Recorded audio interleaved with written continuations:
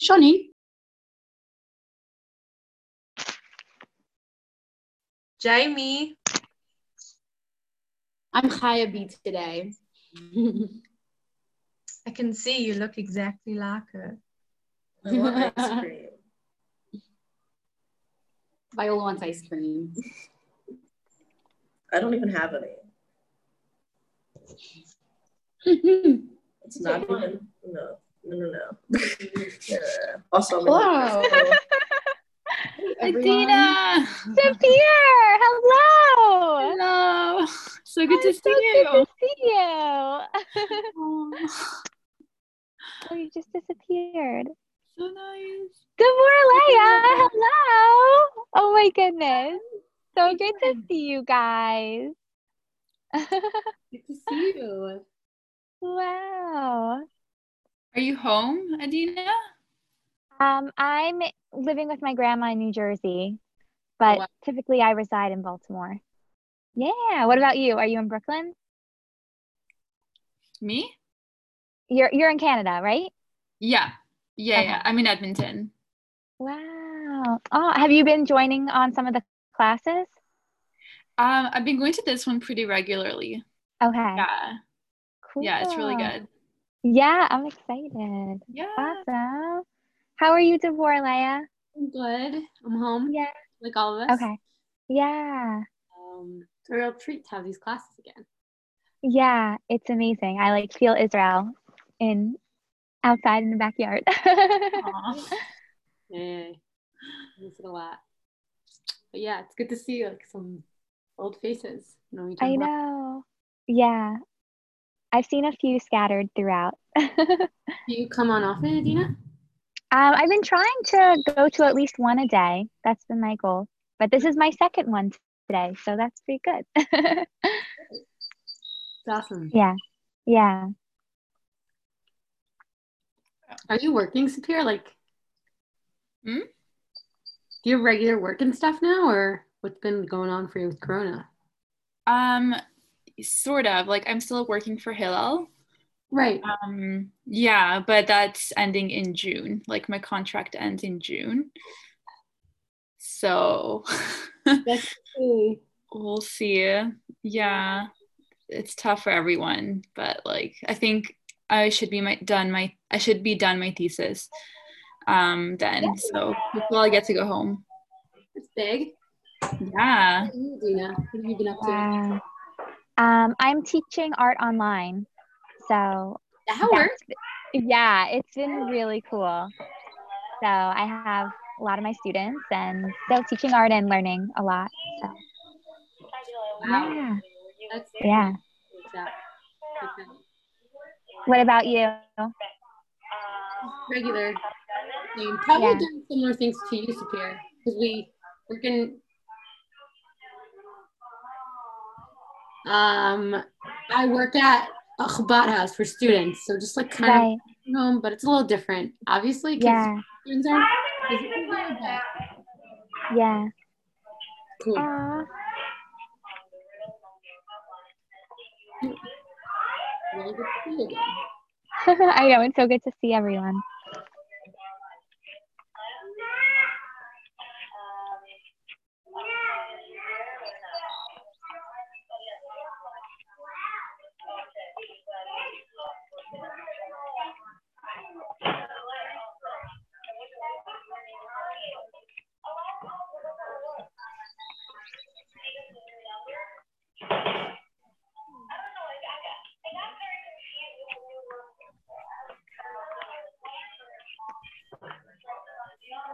Tanya. Hey, Jenna. Are you in your room? That's where you were this morning? Huh? I mean, a couple hours ago. What do you mean? In the same place? Oh, yeah. I had supper in between.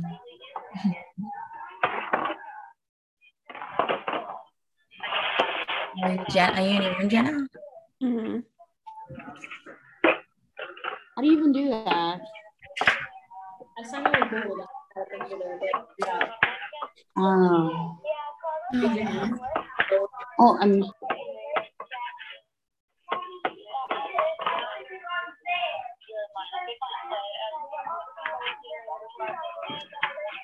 Nechama.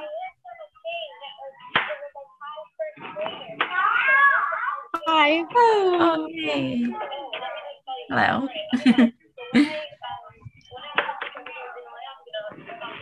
sitting in the sunshine.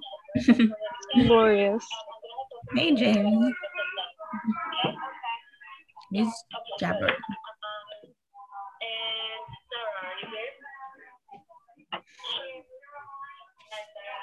Okay. Hello. If everyone could mute themselves, we can get started.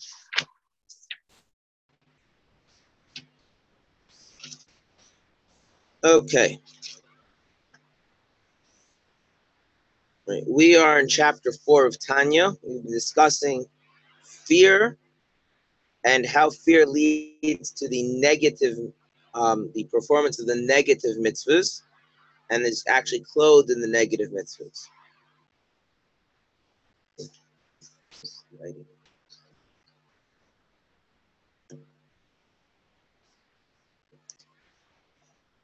Now, the part that we still have to explain is that in this section, the Alter Rebbe discusses, or doesn't discuss, but he makes reference to two kinds of fear of Hashem. And that's something we have yet to actually address. So that's what we'll start with today. If we finish that, we'll move forward in the text. If not, then we'll move forward tomorrow, I guess. So he mentions two kinds of fear. The first one is, he says, fearing to rebel against the Supreme King of Kings, the Holy One, blessed is He. So the first fear is described as a fear of rebelling against the king. And the second fear, he says, and this second fear is a deeper fear, is when the person feels ashamed in the presence of the divine greatness to rebel against his glory and do what is evil in his eyes. So if we look at the text, what do these two fears have in common?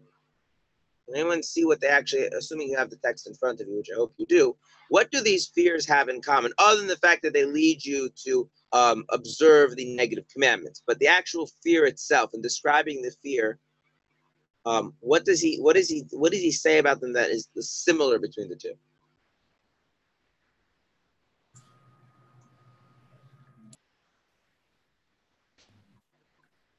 It's fear of rebellion. It's fear of rebellion. Fear of rebellion. Okay. Now,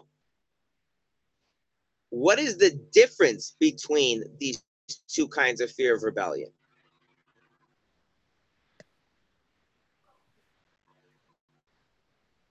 They're both about the person. They're both come from how the person is feeling, but within the person, it's coming from a different place.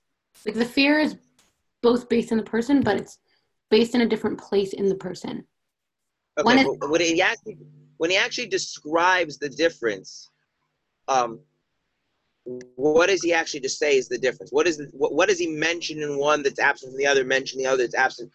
What words does he use to differentiate these fears? Being ashamed. Okay, so the deeper fear has an element of being ashamed, okay? Whereas the first one doesn't have an element of being ashamed. What else? The first one is it? fear of punishment, and the second one is something inherent, something like very guilty, something very like unto yourself. Well, does he actually mention the word punishment? No, but I guess it's more what the king feels rather than like what he feels of himself. Well, so I'm gonna hold off on that because we're gonna be talking about how fear of rebelling against the king and fear of punishment are in fact nothing alike, but we'll get to that. So one is fear of the king, and it doesn't have an element. And one is fear of the glory, right? It mentions the presence of the divine greatness, the glory, right?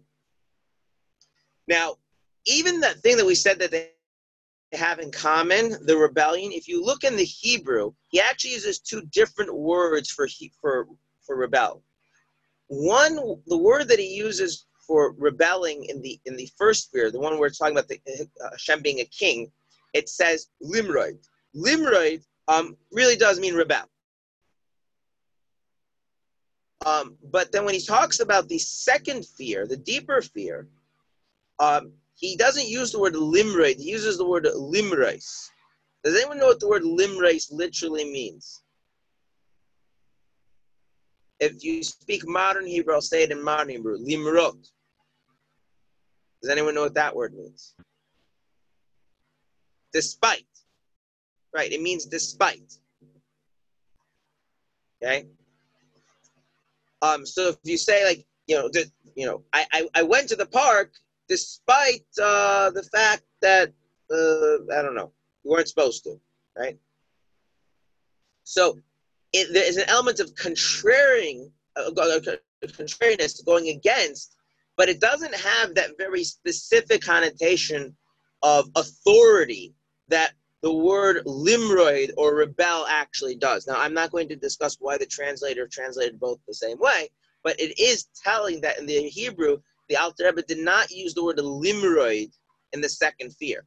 So it is true that when you are rebelling against the king, not you because you would never do such a thing, but when one rebels against the king, one is doing things despite the authority of the king. That's true, but it is not the case that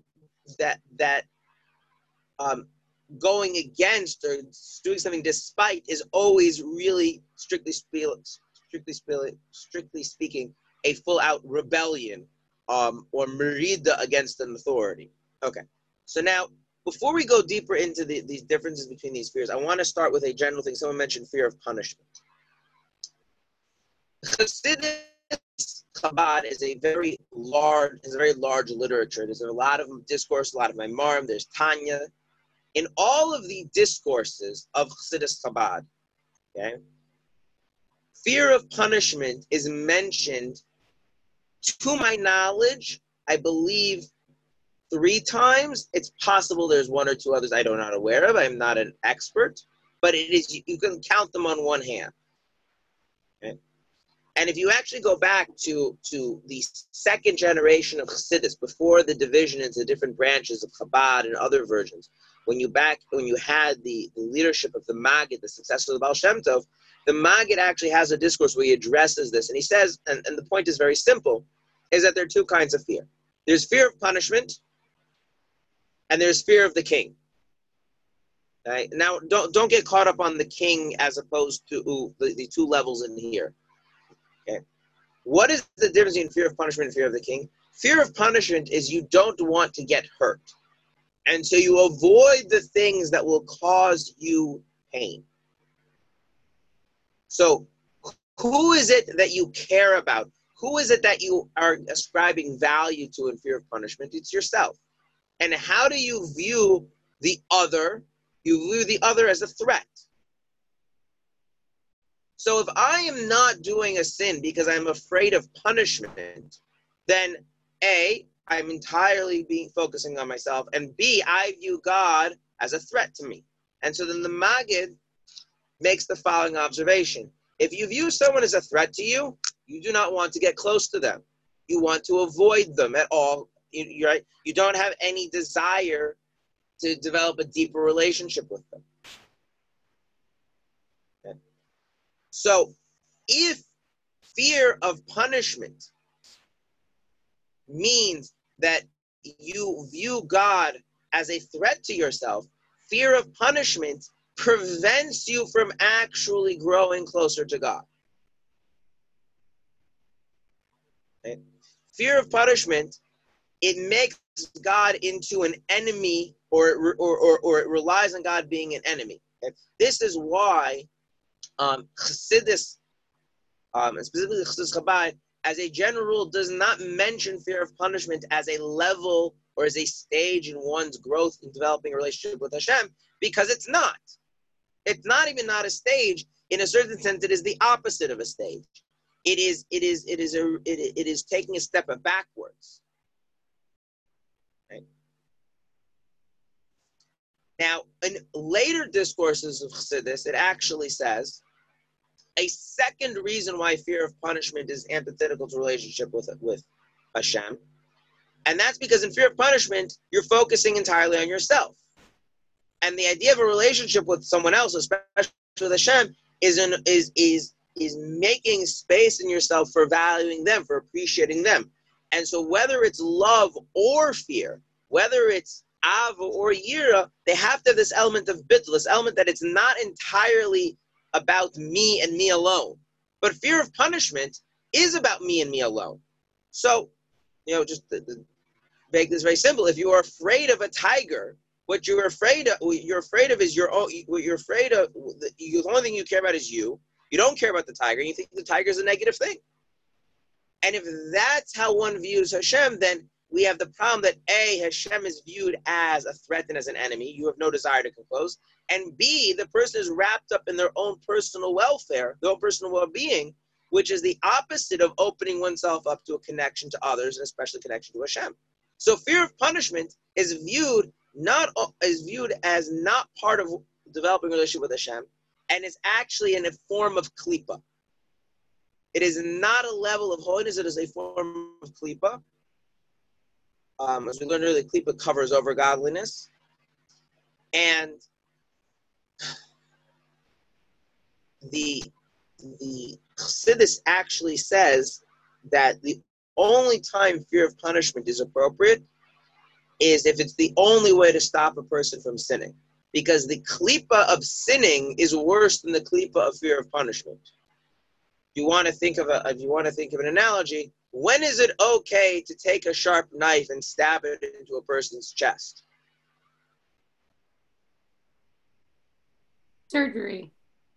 Surgery, right? But you need to be in a pretty desperate situation to justify it, right? One of the standard pieces of advice that the Rebbe would always give is that one should always get a second opinion in medical things in general, and especially about surgery, and especially from someone who's a friend of you, a doctor or a medical professional who's a friend of yours. Because surgeons, unfortunately, the statistic is that the number of surgeries done tend to be proportional to the number of surgeons. Surgeons are very quick with the knife. But if you think about it, surgery means someone is sticking a knife into you. It has to really warrant that. And so in a certain sense, it's really the same thing. The klipa of fear of punishment, the fact that God turns into something negative in your mind and you're totally wrapped up with yourself, that's only justifiable if it's the last stop to prevent a person from actually sinning, from actually transgressing. But it's not really constructive to build a relationship. If you want to think of an example from driving, when you drive on, up like Tzfas or places where there's windy roads, there's often those little guardrails on the side of the road by the turns. You know what I'm talking about? So it's important that they're there. Why is it important that they're there? Because God forbid someone loses control, whatever, they don't fly off the cliff, right? But you shouldn't be using those things. Like that's not really like if that's what you're using to stay on the road. That's like you don't know how to drive, right? It's like, of course I know how to drive. I just keep scraping along the side, and as a thing forces my car to the left or to the right, then that's how I turn, right? That's not a method of driving. The guardrail is there to prevent you from falling off. So fear of punishment, it's a guardrail to the abyss of sin, but it's not really a mode of building any kind of connection. Right? Now, the Rebbe actually develops this idea, and it's actually mentioned in earlier places, but the Rebbe develops it in a few places, that we have a principle that we've actually seen in this chapter, that the source of all positive mitzvahs is love, and the source of all negative mitzvahs is fear. Well, guess what? One of the positive mitzvahs is as Hashem Elokecha tira, the Lord your God you should fear. So it is a positive mitzvah to cultivate a fear of God. And if the rule is that love is the source of all positive mitzvahs, then why would you be trying to develop a fear of God? Because you already love him. meaning that the fear being discussed, that's really the true mitzvah of fear, and the fear that's being discussed in Chassidus is, since I love God and I want to have a relationship with Him, I realize that if I don't have this element of fear, the relationship won't be as it should. In other words, that the underlying motivation for cultivating a yirah shamayim, a fear of heaven, is a desire to be close to Hashem, and that is a means to achieve that closeness. Later on in Tanya, in chapter 41, the Alter will elaborate why fear is so important and so critical, above and beyond just stopping you from sinning. So what the Rebbe actually says is that if you think of an example of a child or a student, they have to have a fear of their parents or their teachers. Not a fear they're going to punish them, but a fear to disrespect them, a fear to contradict them, a fear to displease them. That has to be there. The Gemara is quite clear about that. And only then is they're the proper place to really learn and to grow. However, before that fear, there has to be a general feeling of warmth and positivity that you actually, the child, the student, feels positive about the teacher, the parent, and wants to be in that relation, wants to learn from them, wants to grow from them. Because if that underlying positivity, that warm environment isn't there, then the person is closed off. And the same thing is true with Hashem. There has to be an overall atmosphere of warmth and positivity towards Hashem, viewing Hashem as a positive influence in my life, at the minimum, and as the central or even sole good thing in my life at the ultimate extremes. And then from that general perspective, from that general attitude, from that feeling of warmth, there's a need to establish certain boundaries, certain ground rules, certain attitudes that fall under the general category of fear. So this fear is justified by a desire to come close, and it serves the purpose of furthering closeness. Nothing whatsoever like fear of punishment. Okay. Now, there is a mimer, there is a discourse of the Rebbe where the Rebbe elaborates on the idea of fear of punishment. And he says something which I think is quite intuitive to most people, but it's nice to see it actually said quite explicitly in Chassidus, which is that if you don't sin because sinning makes you feel guilty, you feel, and I'm gonna right now use a lot of synonyms to make the point. You don't sin because you feel guilty sinning, you feel ashamed sinning, you feel dirty sinning, whatever the case might be. That's actually fear of punishment. Why is that fear of punishment? Because you're punished by a negative feeling. Okay, but why is it punishment? It's still all about you, right? In other words, the thing I don't want is I don't want to feel dirty. I don't want to feel guilty. I don't want to feel, right? I don't want the negative byproduct, which is why you will notice that if a person has that mindset, if they can rationalize away the feeling of guilt or shame or dirtiness, they have no inhibition against the actual sin. Okay? To put this in a very clear sense, imagine someone comes and says, I don't want to murder my neighbor. You're like, okay, that's an interesting opening to a conversation. Continue. Says, yeah, because I know that if I murder him, I'm just going to end up in prison, and that's not cool. Right? And so you're thinking to yourself, well, if the reason you don't want to murder somebody is because you're going to end up in prison, I kind of think that means you do want to murder them, right? And you're just afraid of the consequences, right? So now, take this versus life. Someone says, I don't want to murder my neighbor. And you're like, okay, interesting opening to a conversation. Continue. Say, yeah, because I know after I murder them, I'm going to feel really guilty. It's this same issue, it's just psychological, right? That means you really do want to. That means, right, if someone comes and says to you if someone comes and says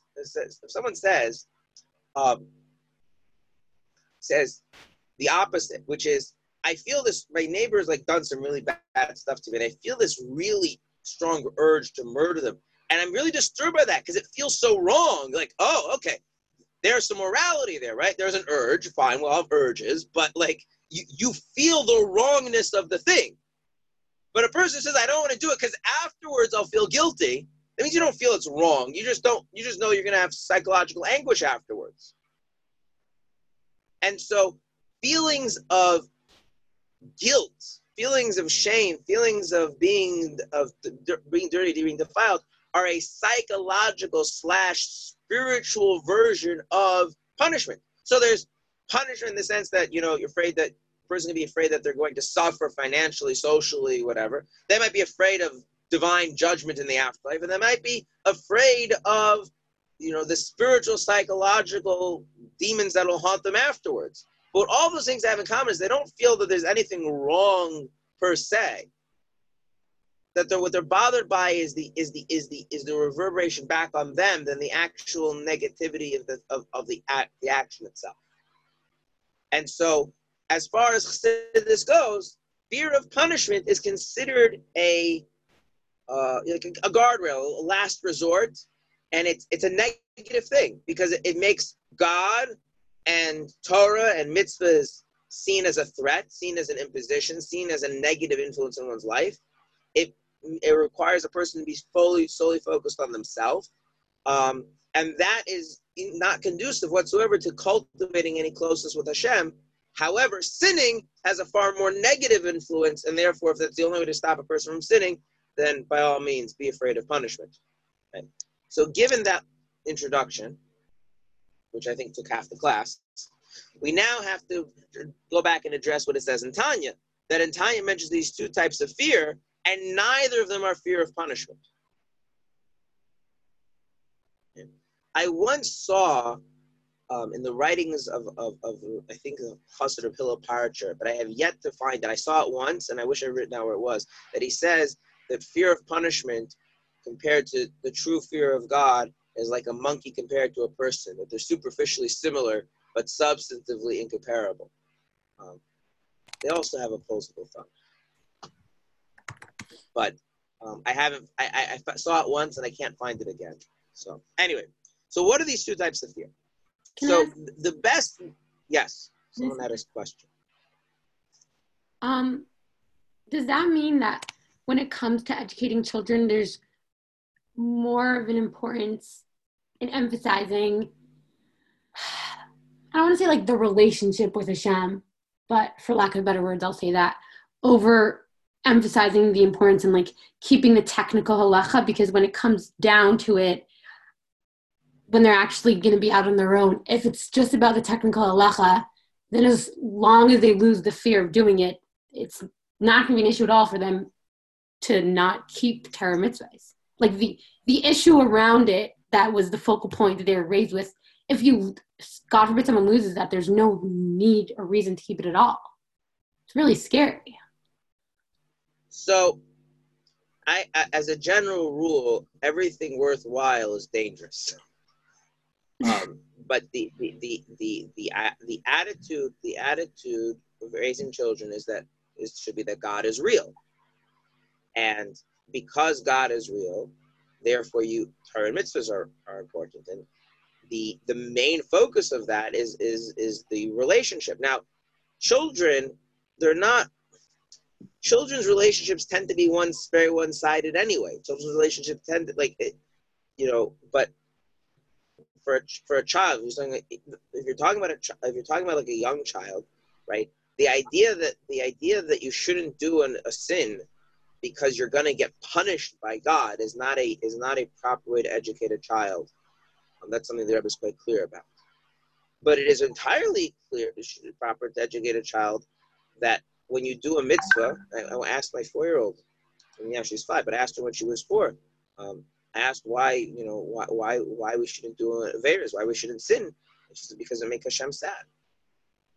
And that the question is, how do you take that thing which is easy to cultivate in a child when they're 4 and continue to keep it growing as they mature into 10, a teenager and an adult? That's the challenge. And frankly, to be quite honest, fear of punishment doesn't really work in a secular society, just as a personal observation. Fear of punishment works if you live in a world where everybody believes in divine punishment, and the only difference between you and your non-Jewish neighbors is, what you think God commanded, right? But like denying divine punishment in this world and in the afterlife is as ridiculous as someone like denying, I don't know, that the world is round. You have people that do it, but they're the oddball out, right? But if you live in a society where the idea of divine punishment is itself like a personal belief rather than just part of there's a difference between personal beliefs and culture. If the culture is that there's divine punishment, then fear of punishment works. But if divine punishment is a personal belief, then it really does. Then that itself requires a person, their own particular psychological, idiosyncratic tendencies for that to work. So I think that it's pretty clear that the child, there has to be a relationship. That being said, with children, and especially it's actually easier with children, because with children, a relationship is a concrete thing. A relationship is in terms of what you do and how you spend your time and what you don't do and how you, it's very concrete. The deeper, richer aspects of relationships don't exist for little kids. I would say the problem is how do you transition from that out of childhood into teenagehood? That's where the issue comes. How do you maintain that relationship aspect as the person gets older? Right. I guess maintenance for fear of punishment is easier if you have an insular society because it requires less security. But it requires basically zero maintenance. Right. Is based on what you're saying, is fear of punishment wrong in terms of educating or just less preferable? Because it almost sounds wrong. Like it almost sounds like you're wrong. So the Rebbe says very clearly, this is, and I'm a Lubavitcher, I teach what the Rebbe says. The Rebbe says very clearly that the refinement of the world that we have achieved throughout the generations has brought it to the point that educating children with fear of punishment is wrong. Even though in earlier sources it does say that educating with children with fear of punishment is the right way to do it, the Rebbe said the famous halachic phrase, "Nishtanu itim," that in Nishtanu ativim, the times and natures are different. And you can see that in actuality, that when you give a child a sense of the meaning and purpose, that is much more motivating to them than the punishment. And so it's quite clear that that's the wrong way to educate children. Now, if you go back 400 years, was it the wrong way to educate children? No. But that was then, and this is now. Now, I can tell you, does everybody agree with that? No, that's something that the Rebbe, the Lubavitcher Rebbe says. But if you're gonna, if you're gonna have a class for me, then you're gonna hear what the Lubavitcher Rebbe thinks on the subject. That's kind of the way it works. So. Thank you so much. Thank you. All right. Now, so getting back into these two types of fear. So, what is the idea of the fear of the king versus a fear that's associated with his presence? So what I want to do is talk about the difference between God being king versus the divine presence, and talk a little bit about that difference. And hopefully we'll have enough time to actually then talk about the fear. So what is it that makes somebody a king? What is this quality of kingship? This is a very difficult issue because we as a society really don't have kings so much. So it becomes hard to appreciate. There's a famous story that when one of the great Hasidic mentors, one of the Mashpiyim, heard that they had assassinated the Tsar in Russia, he cried, and they came and asked him, well, why are you so sad? And he said, because the Tsar wasn't exactly a lover of Jews, to put it mildly. He says, because now the analogy to understand the kingship of God is lost. How people understand what it means that God is a king. So I'm actually going to use this idea of the Tsar and a little Russian history to illustrate this idea of being a king. Okay.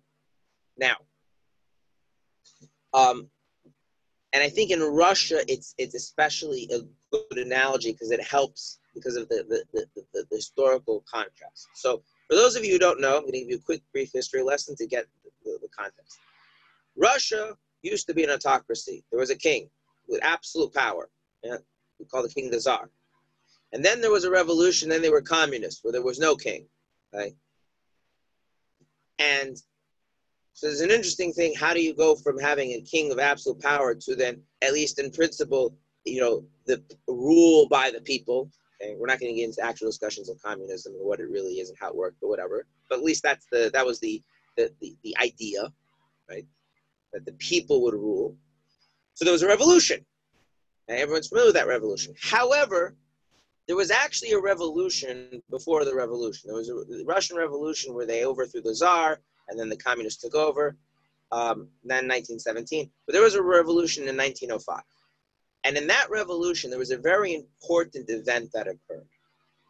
Okay? And this really highlights and illustrates the idea of a king, and how the idea of a king is really is a very interesting idea. It's a very unique idea that we don't really have so much. So in Russia at that time, there was a tremendous amount of poverty. The masses were suffering. There was all sorts of issues. I'm not going to get into it, but it was really, really, really, really, really bad. Okay? And there was big strikes, and workers were not coming to work, and factories were shutting down. It was a huge problem. And the workers got together, and they wrote a petition, and they were going to submit it to the Tsar. And they announced that they were going to come to the palace peacefully, hundreds of thousands or whatever it was, tens of thousands, whatever it is. They were going to come to the Tsar, and they were going to submit their petition to the Tsar. And why were they going to submit their petition to the Tsar? Because, of course, even though their lives are so miserable, right? The reason why their lives are so miserable is because the Tsar doesn't know what's going on. Because, of course, the Tsar, our dear beloved king, of course, he loves us. Of course, he cares about us, right? We're his subjects, okay? And so it could only possibly be that we're suffering so much because the Tsar isn't aware. The Tsar doesn't know. The evil ministers and government officials and bureaucrats, they're preventing the Tsar from knowing what's really going on with his people. And so they come to create this great petition. And ironically, the Tsar really didn't know what was going on. And things go bad, and there's a lot of shooting, and a lot of people die. And this is known historically as Bloody Sunday. And from that point on, the Tsar's reputation went all the way down. And from that point on, the idea that the Tsar is really their king started to die in Russia. The idea that the Tsar genuinely, he is the soul of the people. He cares about each and every subject and each and every peasant. They couldn't square this with the idea that they went to peacefully present their grievances to the king, and then to their mind, the king had them all shot. Now, what that means is, and this is what I'm getting at, is that the fear of the king stems not from his power to use force to get his way, but from the genuine feelings that the people have towards him. The minute that the king has to bring out soldiers to get the people to listen, he's not really a king anymore. And so what happened in Russia at that point is that the king, being the king, died at that point. He was no longer really in the eyes of the people, and obviously it's time to spread. But as people heard about it, it started to make more sense that this is just some guy who has a lot of money and a lot of power. He's taking advantage of us. He's not our king. Our king is our heart. Our king is our soul. Our king is the one who provides and who cares and ensures the stability of everything. Right? And that sense of being the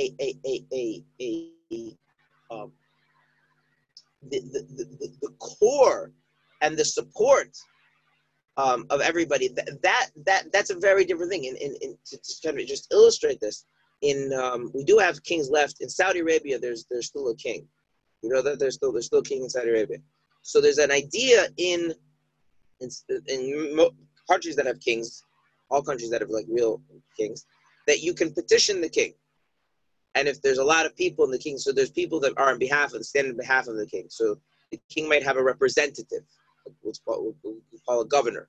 So he is like he represents the king. He's not It's not just that there's a government, he represents the king. And so in Saudi Arabia, they actually have a thing once a month. The governor, you can come to the governor and bring up any issue to the governor on behalf, and that's as if you're representing the king, and the governor can decide to take up your issue personally. The idea being that if the governor represents the king is there for all of his subjects. The king is the heart and the soul and the energy and the life of each individual subject. And each individual subject has a tremendous amount of loyalty and fealty and feels a bond. Okay?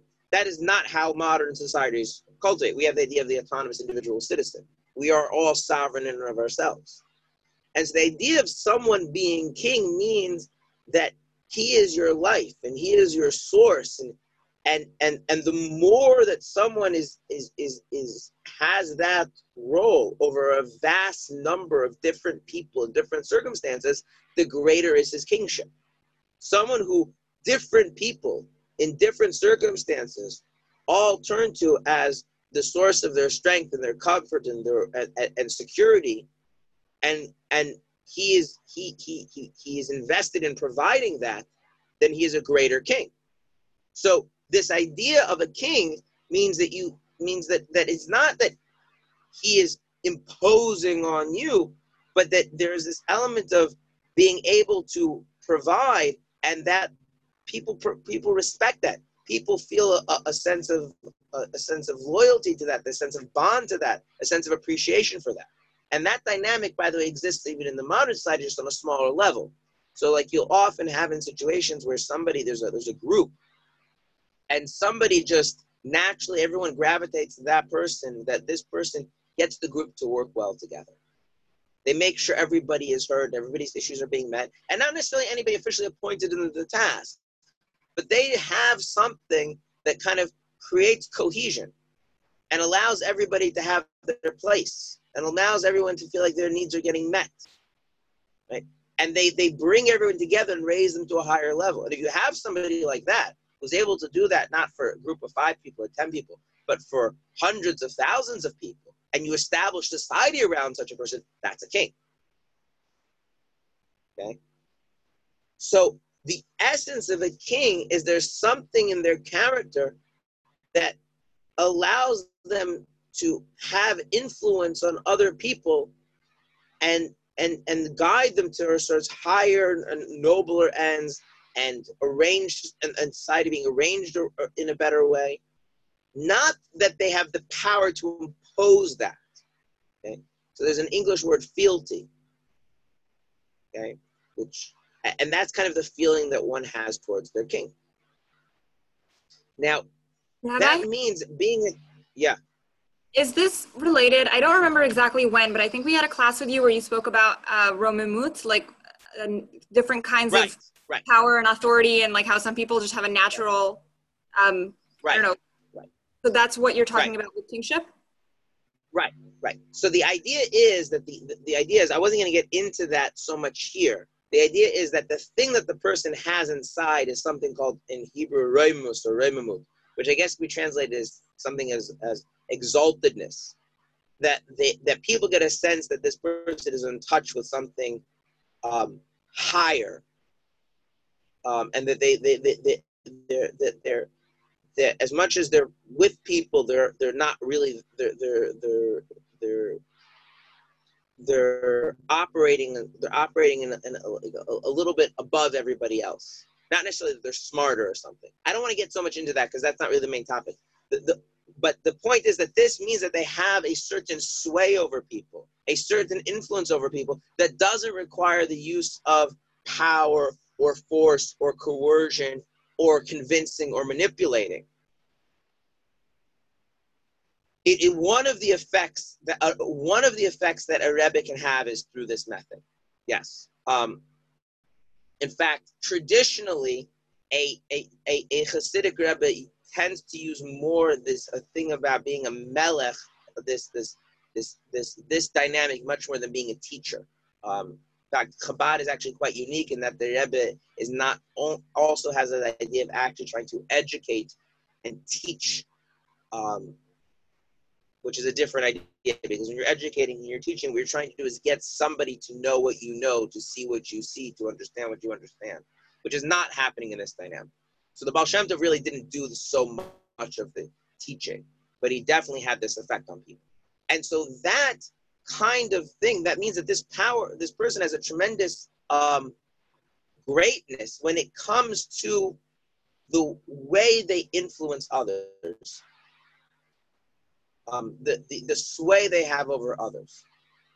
However, if you take a king and you drop him on a desert island and he's living there all by himself, how is he any different than some other person living on a deserted island all by themselves? In what way is now this person, what way does this person stand out? And the answer is they don't. Okay? In other words, kingship is a quality which only is relevant, only is manifest in its influence on others. There is no internal experience of having this quality. In fact, one of the things that Chassidus says is that somebody who has this quality often is unaware that they have it, because it's not like love or hatred or wisdom or determination, which are things you experience vis-a-vis your own self, in your own life, and your own challenges. This is something others experience in you, but you don't experience it within yourself. Can I ask a question? Yes. What are the factors that come together to cause this kind of person to exist? Meaning, is it something like, it almost sounds like a tzaddik, where like it's not like a natural personality trait. I'll just say this: it's a distinct trait. It is not the product of other things. Okay, it's like vision is not the product of your other senses. It's a distinct sense. Okay. Right. So like, it's not like like God needs to create a person with the ability to see, right? If God creates a person, doesn't give them the ability to see, then they're not going to see. So there's an actual bracha you make when you see an actual king, a real king. And a real king is someone who has authority over life and death. There's some discussion about how that works with modern governments, but let's just set that aside for the moment. And the bracha is that God actually is, you're making a blessing that God gave this quality, which actually exists in God, and he bestowed it onto people, onto a person. Or in the case of a Jew, there's a slightly different blessing to those who fear him. But the idea is that it is actually a God-given trait. Wisdom is a distinct trait. Vision is a distinct trait. Emotions are distinct. This is a distinct thing. It's not a product of particular circumstance. So God creates people and he gives them more or less of certain traits, and this is one of the traits. Are they necessary? And by it doesn't make the person moral. It doesn't make the person a moral person, right? Just like being smart doesn't make you moral. So they're not necessarily more righteous. No. They're just more talented. Not at all. In this way. They're the kind of person that people listen to. That's the best way of it. People listen to, not because they're trying to get people to listen to them necessarily. And not because they're the smartest person, and not because they're the most charismatic person, and not because they're the most empathetic person. But people have a sense that this person, right, the reason why we use the word reimus, exalted, is there's something else about them. Okay. But the main point I want to emphasize is that this quality, if you think about it, it's kind of like if you take like the example of like something like fragility, right? How do you know if something is fragile? Like glass. How do you know if it's fragile glass or not? Because it breaks. So until it breaks, you have two things. One's fragile, one's not. Can you tell the difference? So Malchus, this quality of kingship is like that. How do you know someone has it? How do other people react to them? But if there are no other people, it's not anything discernible. Wow. It's not an internal thing. It's a property that is only experienced by others. There's something about you that others experience, but it's not something that's intrinsic to your own self-experience. So it's not like your degree of wisdom or intelligence, or how empathetic you are, how emotional you are, or how serene you are. Those are things that you'd experience vis-a-vis yourself. This is something others experience in you, but you don't really experience in yourself. And so absent the others, it ceases to have any reality. On the other hand, let's say you take a person who is a shallow person and you put them on a desert island. And let's say you take a person who's not a shallow person. They're a noble person. They're a deep person. They're a profound person.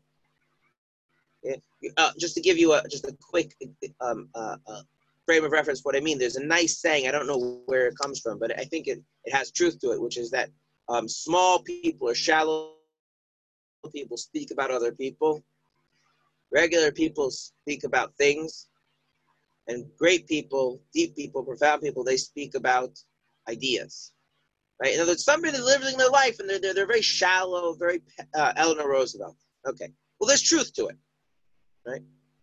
So if you take a person whose whole life is like, gossip and who did what and they're just very small and shallow and petty, and you take another person whose whole life is inner life is about the really big fundamental things about, what life is all about, purpose and meaning and truth and the nature of reality and God, right? You put both those people in a desert island.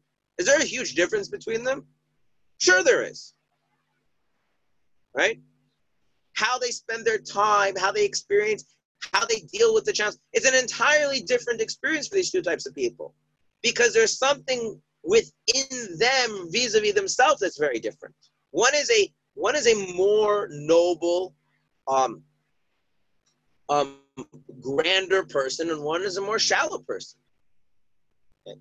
So the idea is that there are elements about someone which are real, but they're only real because there's others around. And that's what sovereignty is. That's what kingship is. That's what Malchus is. It's real, but it gains its reality by others, because all it is how it's this thing about you that makes others react in a certain way. So you'll forgive me if I don't answer your question, because it has to do with a particular disagreement about how you orient your metaphysics.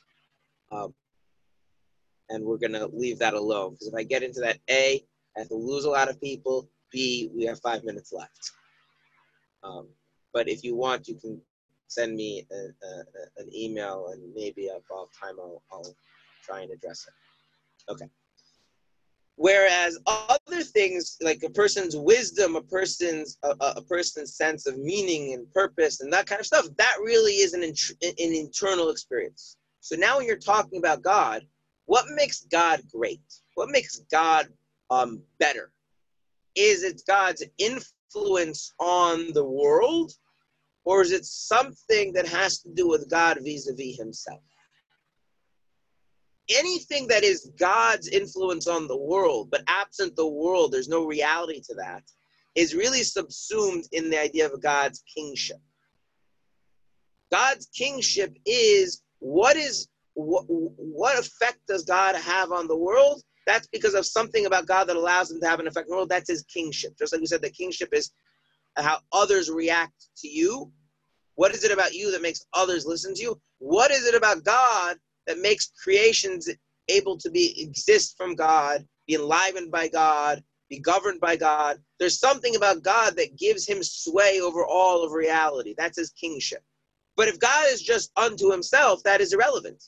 And so there's the glory of his presence. What is great about God, absent the idea of his influence on creation, absent how creation responds to God? What is grand and great about God? What is glorious about God within himself? Okay? And these are two very different things. One is called chitzonius, the external dimension of God's greatness, and the other is called pnimius, the internal dimension, right? And that's what he says when he says it's a deeper fear. The Hebrew word there is pnimius. It's coming from a deeper, more internal thing, because it's an emotion. We'll talk about this in next class. It's an emotion that's reacting to God, not the sway God has over reality, over creation, but what is grand and glorious about God in and of himself, absent the idea of creation. Whereas his kingship is that there's something special about God that gives him sway over all reality, that allows him to create and enliven and govern and to maintain everything that exists. But if he wouldn't do those things, then that quality just wouldn't be manifest. That quality wouldn't be relevant. Okay? So this is the difference between seeing God as via the role that he plays in reality, that's his malchus, that's his kingship, versus seeing God as he is unto himself, even if there wouldn't be a created reality. That's the glory of his presence. And we'll continue this next time. But neither of these have to do with fear of punishment, as we will explain. Thank you. All right. Thank you, Rabbi. Thank you.